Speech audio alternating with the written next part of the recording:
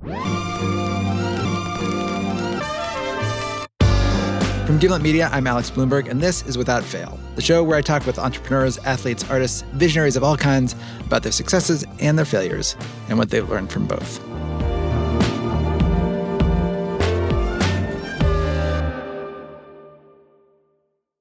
So recently, I was walking home from work with my wife, Nazneen, as I do from time to time, recording our conversation.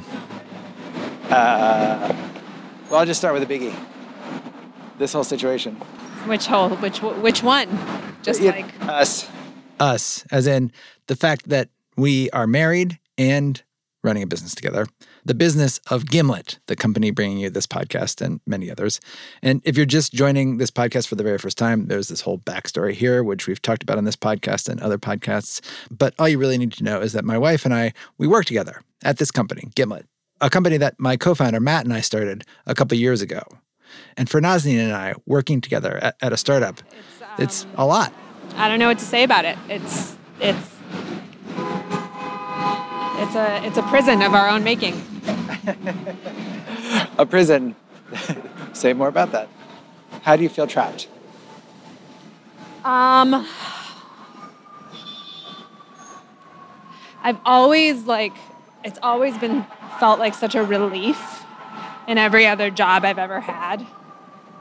Just to know, I can leave this tomorrow. I don't have to work here. I'll find another, I have to work, but I'll find another.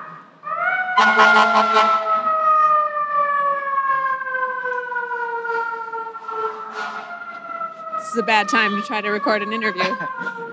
New York City.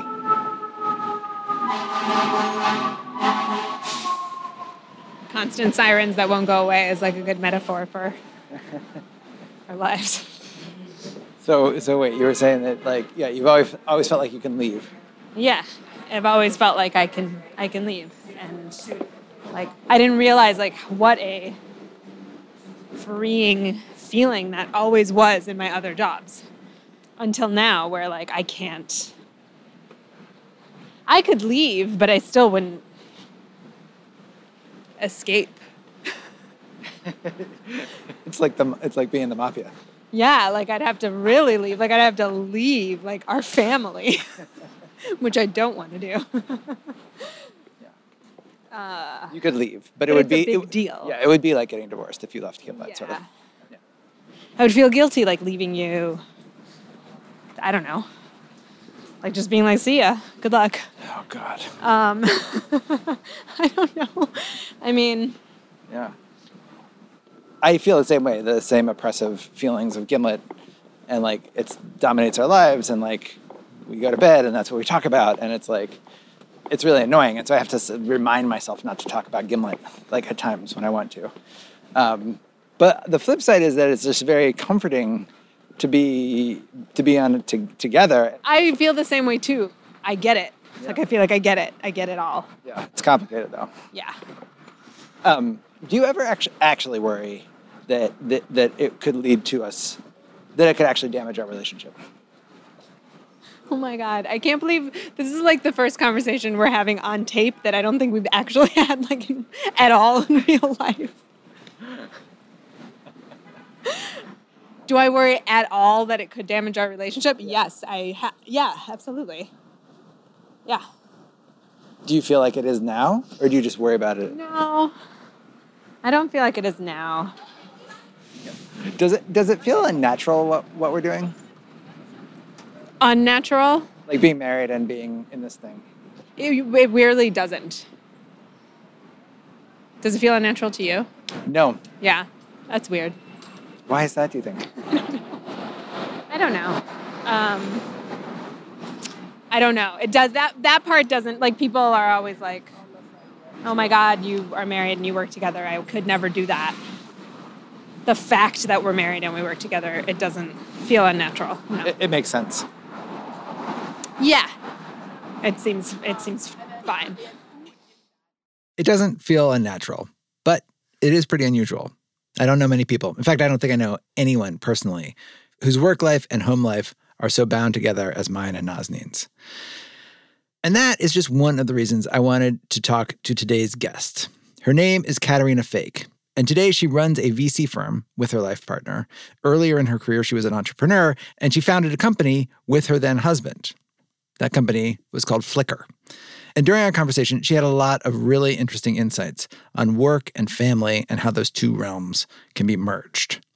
But I also want to talk to Caterina because over the course of her life, she's followed a really unique path. Today, she's widely recognized as one of Silicon Valley's leading visionaries. And I'm not just saying that. She actually won a visionary award, that was actually what it was called, from this leading Silicon Valley nonprofit called the Silicon Valley Forum. But back when Caterina was just starting out, Silicon Valley royalty, that was the last place she expected to find herself. This is actually my last career. I was a Renaissance studies aficionado. I was planning on going into academia. I'm an accidental technologist. There were certain things that I loved about the internet that drew me to it. And it wasn't the technology itself. I had two major interests. I was interested in Renaissance literature, and I was interested in postmodern literature, and I was reading a lot of Borges. And then I got online. I started communicating with a bunch of Borges lovers in Aarhus, Denmark. And I was like, this is amazing. Borges drew me to my career. Drew me to the internet, but it makes sense. Think about it. Yeah. I don't know if you ever read any Borges, but Borges anticipated the internet in his writing. Right. The Library of Babel. The Library of Babel, yeah. It is internet thinking before the internet. It's beautiful. It's the least classic path to being a tech entrepreneur that I've heard. Yes, exactly. Yeah, it's like the farthest away from like computer science classes at Stanford that I think you can get. Her journey to Silicon Valley began after college. Aside from being a Renaissance literature expert, Caterina was also a painter. And after college, she moved to San Francisco and used her art background to get a job designing and building websites. This was when the first big tech boom was happening in San Francisco.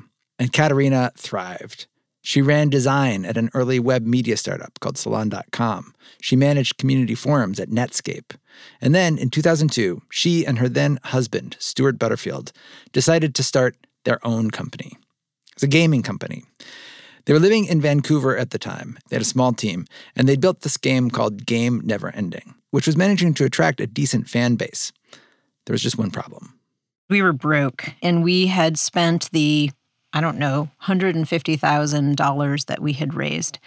And we had 2 months worth of money with only one person getting paid because the rest of the team, we were doing it for love. Mm-hmm. And the one guy who was getting paid was the guy who had 3 kids.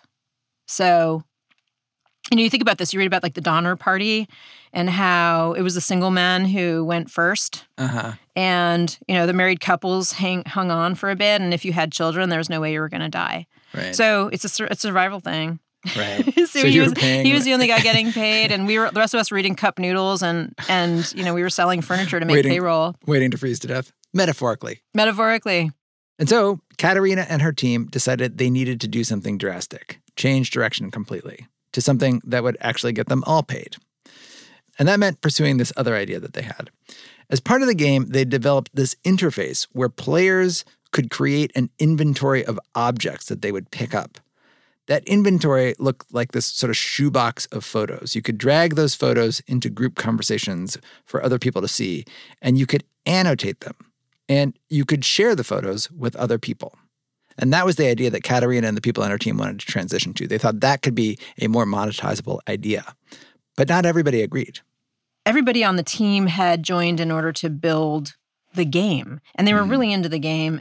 It took some time to convince the team to build this photo sharing thing, which came out of left field for them. And I think our team consisted of 6 people at that time, and 3 of us had voted for building the photo sharing thing, and 3 of us had voted against.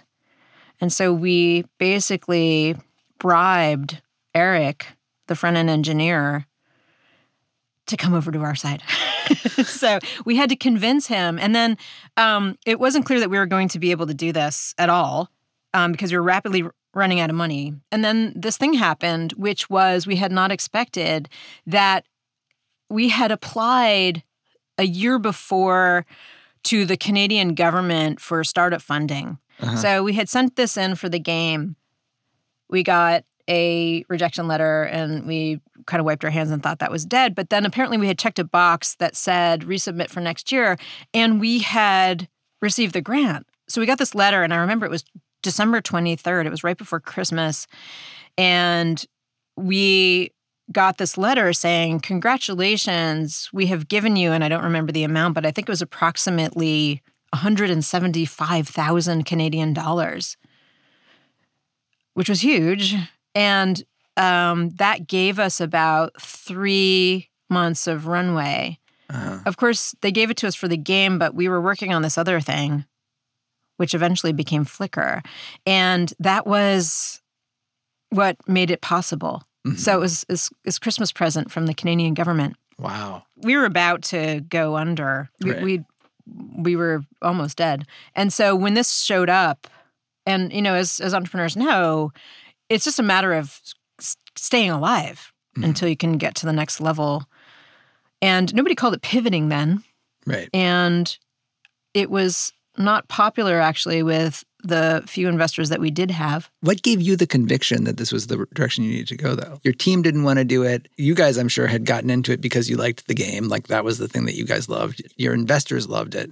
What gave you the conviction that, no, we have to make this really difficult decision that nobody wants to make and go towards this other thing? In some ways, it was that we didn't have any choice, but also because there was something about this idea that seemed extremely compelling and somewhat inevitable. There were a bunch of forces that were coming together at the same time, which were that more than half of cell phones were shipping with a camera for the first time. More than half of U.S. households were on broadband, meaning that they could download photographs, which previously had been a very slow and painful experience. Right. So we kind of felt as if there was an inevitability to it, and it was also embracing the technology in a way that hadn't previously existed. So you do the pivot, which wasn't called a pivot back then. You muddle around. What was the first moment where you're like, oh my gosh, this is working? It was growing so fast that we were constantly about to fall down. I remember there was this, server software graph that we would have where, this red line would be creeping up. You have so much server activity that your server is about to collapse. And we literally had the cell phone number of the customs agent down at Burnaby who would tell us when a shipment of a Dell server would be coming from Austin, Texas, or wherever Dell is based. The custom agents would call us, and then we'd run down to the border, grab the server, run to the colo, plug it in, load up our software, and then you would watch the red bar go to green again. And we just did that over and over and over again. The thing was growing just faster than we could keep up. We could barely keep up with it. And you literally were running out of server capacity, constantly. Yeah. Constantly. And I remember we would post on the blog, sorry, the site's going to be down for a half an hour. And I would play, there's that song, I think from the 60s, going to a go, everybody, we're going to, and I change it to, we're going to the colo, everybody. And then we put that up and colo? So we are colo means... the co-location center. Oh, it's the co-location center. It's like the server farm. And so I would put that up. I'd be like, we're going to the colo and plugging in new servers. So bear with us while we have some downtime. Wow. You couldn't just go and stock up on servers? We did, with what money? With what money? We could only buy one server at a time. And even then, we were our credit cards were so maxed up. We were going to Capital One, man. We were trying really hard to stay above water. I had bought my first apartment and put a second mortgage on that thing. It was like betting the farm. I mean, right. Really. So this was 2004. The company that they'd started had now officially become Flickr, and it was growing drastically. But that brought a whole new set of problems. Namely, they needed more money, lots more money to keep up with the growth. And for that, they needed investors. But to get investors, they needed a bigger profile. They were this little startup in Vancouver, off the radar from what was happening in Silicon Valley.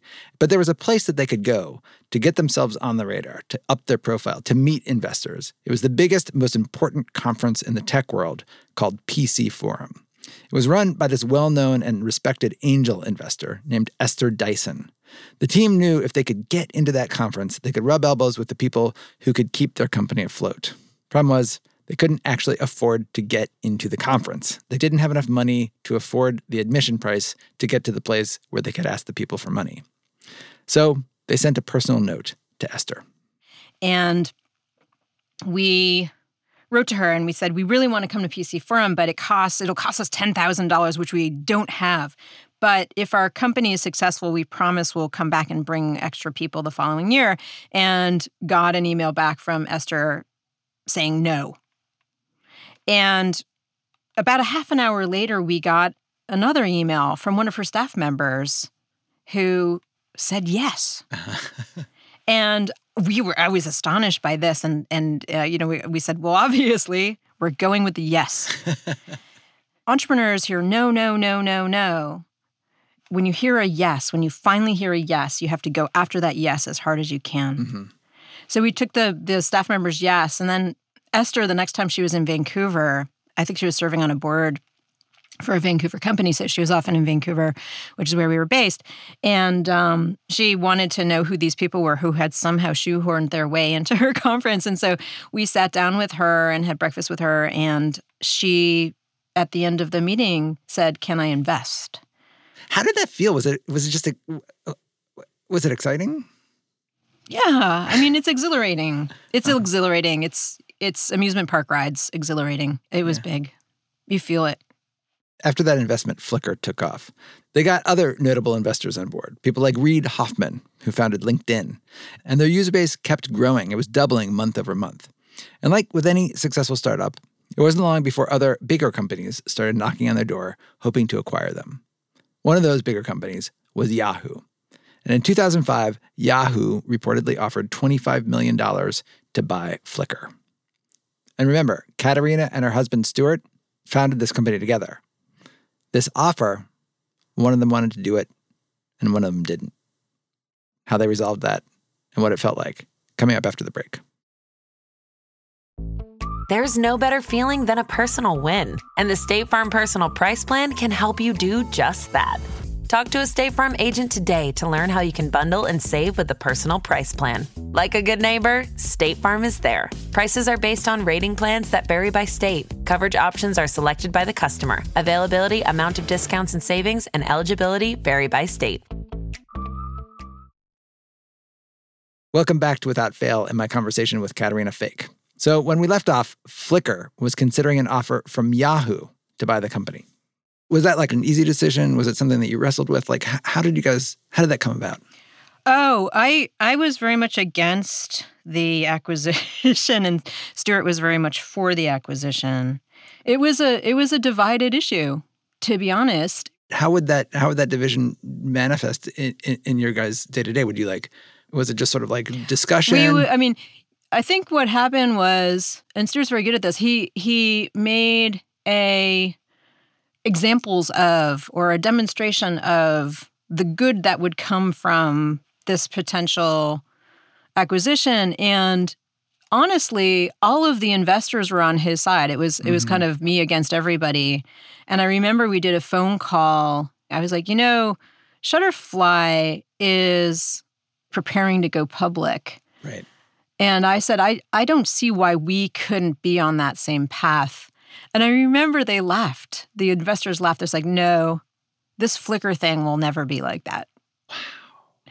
And what did you think? I felt that I kind of felt outnumbered. What did that feel like?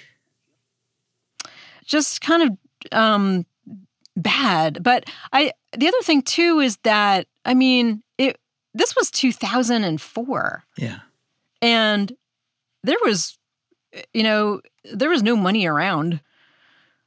It was not a time of abundance. It was a time of scarcity.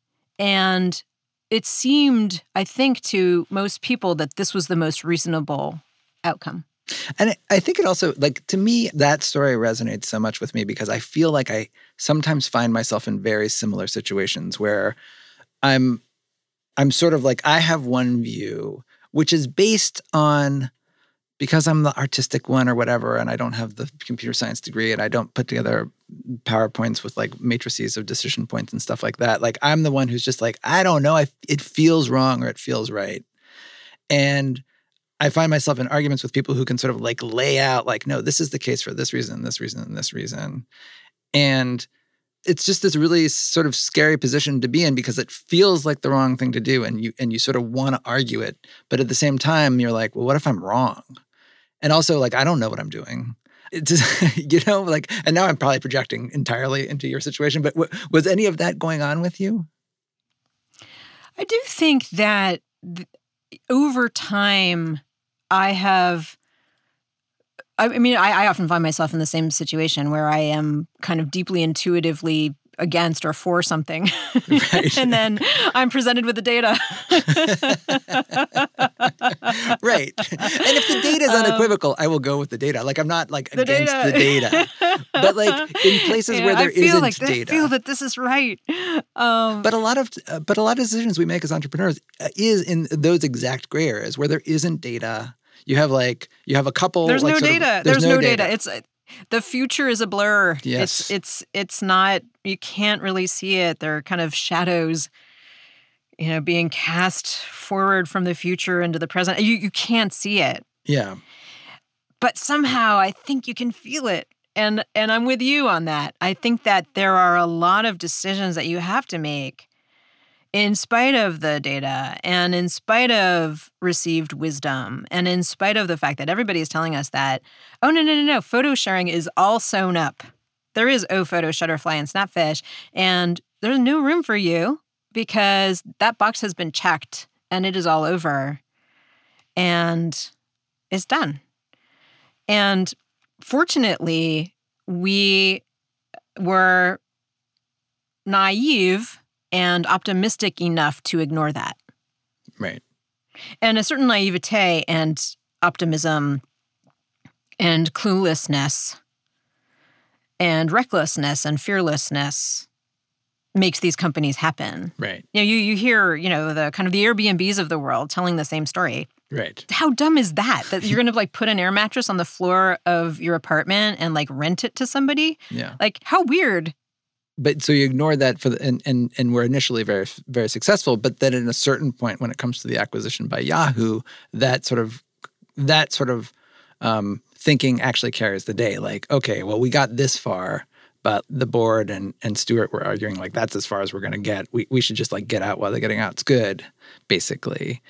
What were you you were worried just about the opportunity, but were you also worried about like what will it be like once we sell our company and like now we're working for somebody else?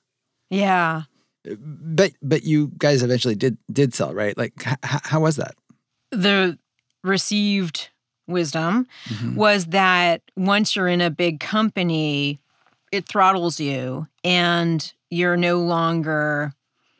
it's no longer that feeling of the Hollywood road movie scene where you're in a convertible and the wind is in your hair and you're riding along and making your startup happen, and suddenly you just hit a roadblock and there's toll booths and traffic and you can't move. Yeah. And so that's sort of the received wisdom, and that's how I feared it would be. And so being the irrepressible optimist that I see myself as, I decided that what I was going to do is I was going to learn what I could there, and that I was going to have a good time.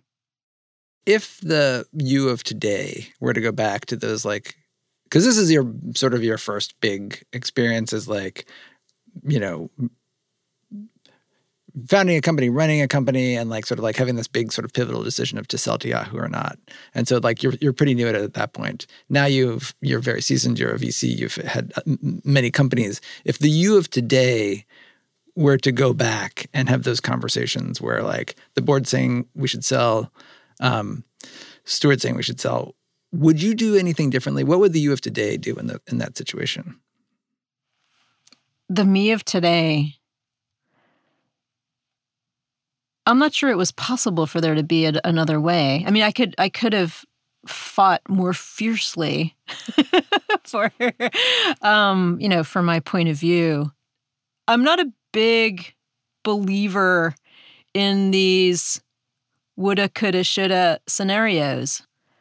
The way I think about things is that is what happened, and I try to live forward and not backward. And reflecting on what you have learned, you can only bring into the future. You can't bring it into the past. So I'm always baffled by those questions. People always ask me that, if you could go back to your teenage self and tell your teenage self something, what would you tell her? And I'm always baffled by this question, to be honest, because I just don't, I always think of that, that Kierkegaard quote, in that life can only be understood backwards, but it can only be lived forwards. Right. Yeah. And so I'm not sure it serves you to continually question if you had done the right thing, because you did what you did and it turned out the way it did. And probably and possibly it could have had a better or a different or another outcome, but you don't know if that would have been worse. Coming up after the break, I talked to Caterina about the thing that Nazanin and I talked about working with your spouse. And Caterina offers a very, very compelling explanation for why it actually doesn't feel that unnatural. That's after the break. Welcome back to Without Fail and my conversation with Flickr co-founder and VC investor Caterina Fake. I want to ask you about something that I think about a lot. Back when you started Flickr, you founded it with Stuart Butterfield, who was then your husband. My wife, she's not my co-founder, but she works at the company. She's on the executive team. She's been a part of Gimlet since the very, very beginning. And we walk to work together. We walk home together. We're in meetings together all the time. We're talking about the company is our life. And I'm always intrigued to talk to other people who've been sort of through that. For you and your relationship, I don't know, how was that for you at the time? Well, I don't know. I mean, I have always found it to be a question that men are not asked. And women are, for some reason. And, I don't know how many times Stuart has been asked, so what was it like to work with your spouse? Yeah. Because women are frequently framed as their success is not their own. Their success is in relation to others. Yes. I want to be clear. I'm asking purely as sort of to trade notes. For me, it's such a concept. My wife and I talk about it all the time, and it's exciting. There's so many pros to it. We're always worried, what's, is there another shoe that's going to drop? It's an interesting dynamic in our life. The fact that we're sort of in the middle of this thing together. Once upon a time, and in a pre-industrial era, everybody's last name was Smith or Cooper, and a Cooper is a barrel maker, and a Fletcher is an arrow maker, and a Smith is all kinds of Smiths, but, mainly blacksmiths. Mm-hmm. And the Weaver family had a loom downstairs, and your brother would weave and father would weave, and that was the product, right? You made bolts of fabric, which you then took down to the marketplace. And your last name was Weaver. And your last name was Weaver. Right. And I'm one of those people who spends a lot of time in thinking about the impact of technology on people and culture and our behavior and how it can help us become more human and live fulfilled lives full of meaning. One of the things that I think about a lot is how do you structure your life and your work in a way that makes you happy?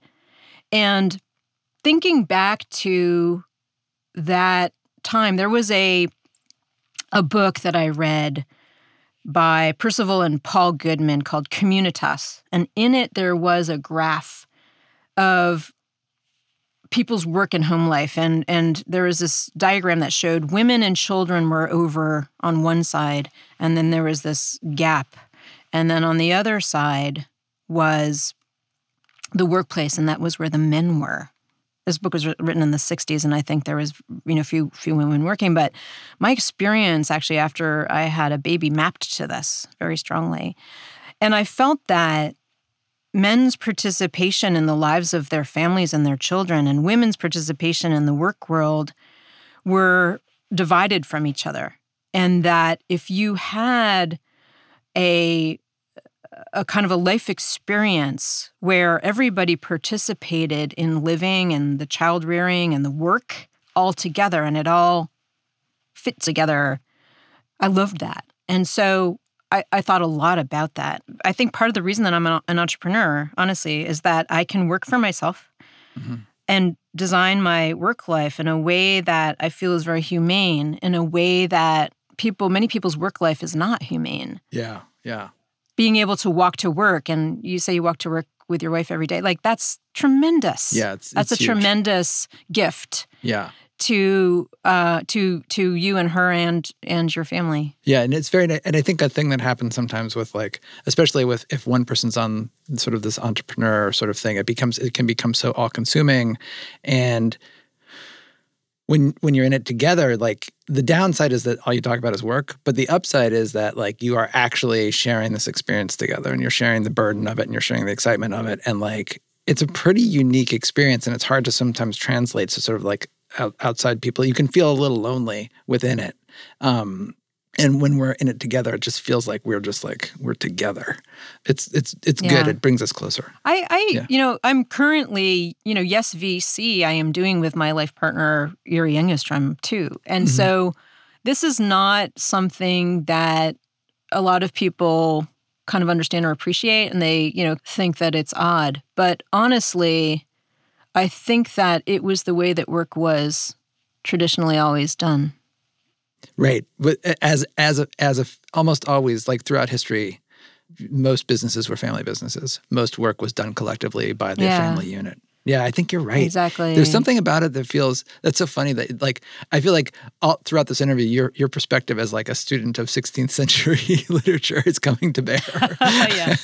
But you'd have this very global view of oh, this is how people have organized themselves. This is how families have organized themselves. This is how work has been organized historically. And we're in this little blip, and things are changing quite a bit. But if you look over the larger sweep of time, what we think of as normal now it was historically not very normal.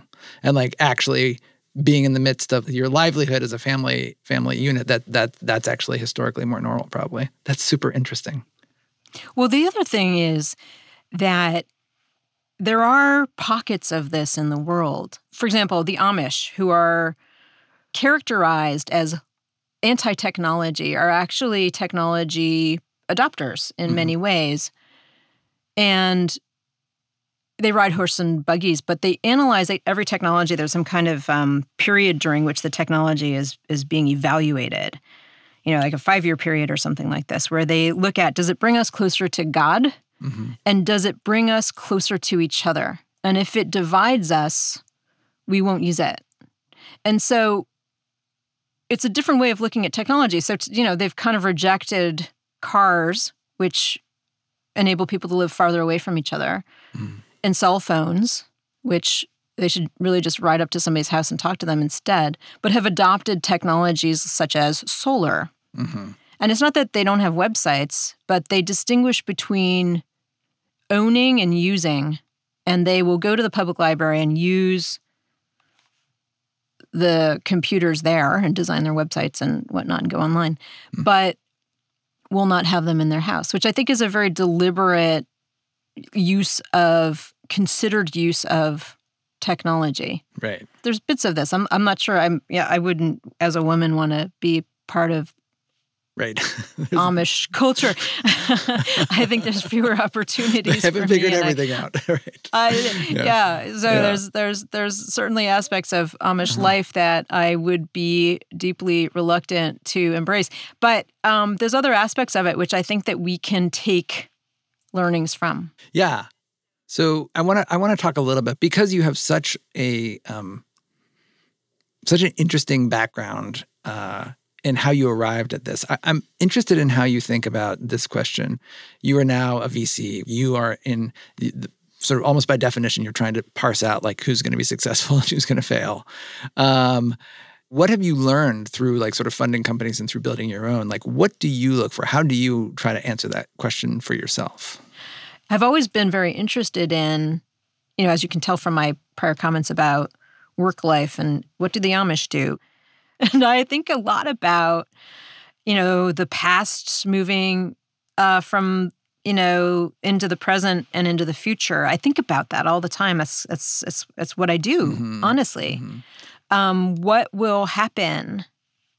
It's I read a lot of science fiction when I was a kid, as well as Renaissance poetry. Right. And I think about the past, and I think about the future, and I think about the present, and I look at people's behavior, and I kind of feel the tremors in the ground. And so when I looked back at the most successful investments that I had done, they all had this feeling of find a parade and get in front of it.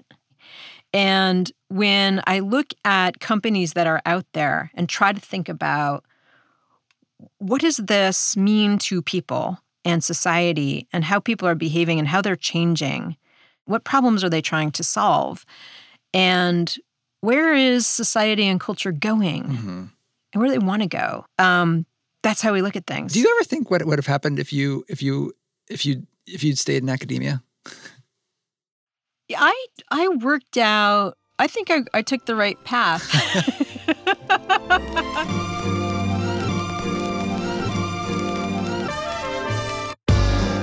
That wrapped up my conversation with Caterina Fake. If you want to hear more from Caterina, this coming February, Caterina will be hosting a new podcast called Should This Exist? It's a collaboration between her, the business and news site Quartz, and the creators of the hit podcast Masters of Scale. Caterina will ask entrepreneurs about to release a radical new technology into the world to make the human case for their invention. She will ask them, how is it good for us? And she'll also ask a question that is rarely asked in the beginning. What could possibly go wrong? Check out the website shouldthisexist.com to learn more. Without Fail is hosted by me and produced by Sarah Platt. It's edited by me, Nazneen Rafsanjani, and Devin Taylor. Jarrett Floyd mixed this episode. Music by Bobby Lord. If you like Without Fail, leave us a review. Tell your friends about it. Thanks for listening.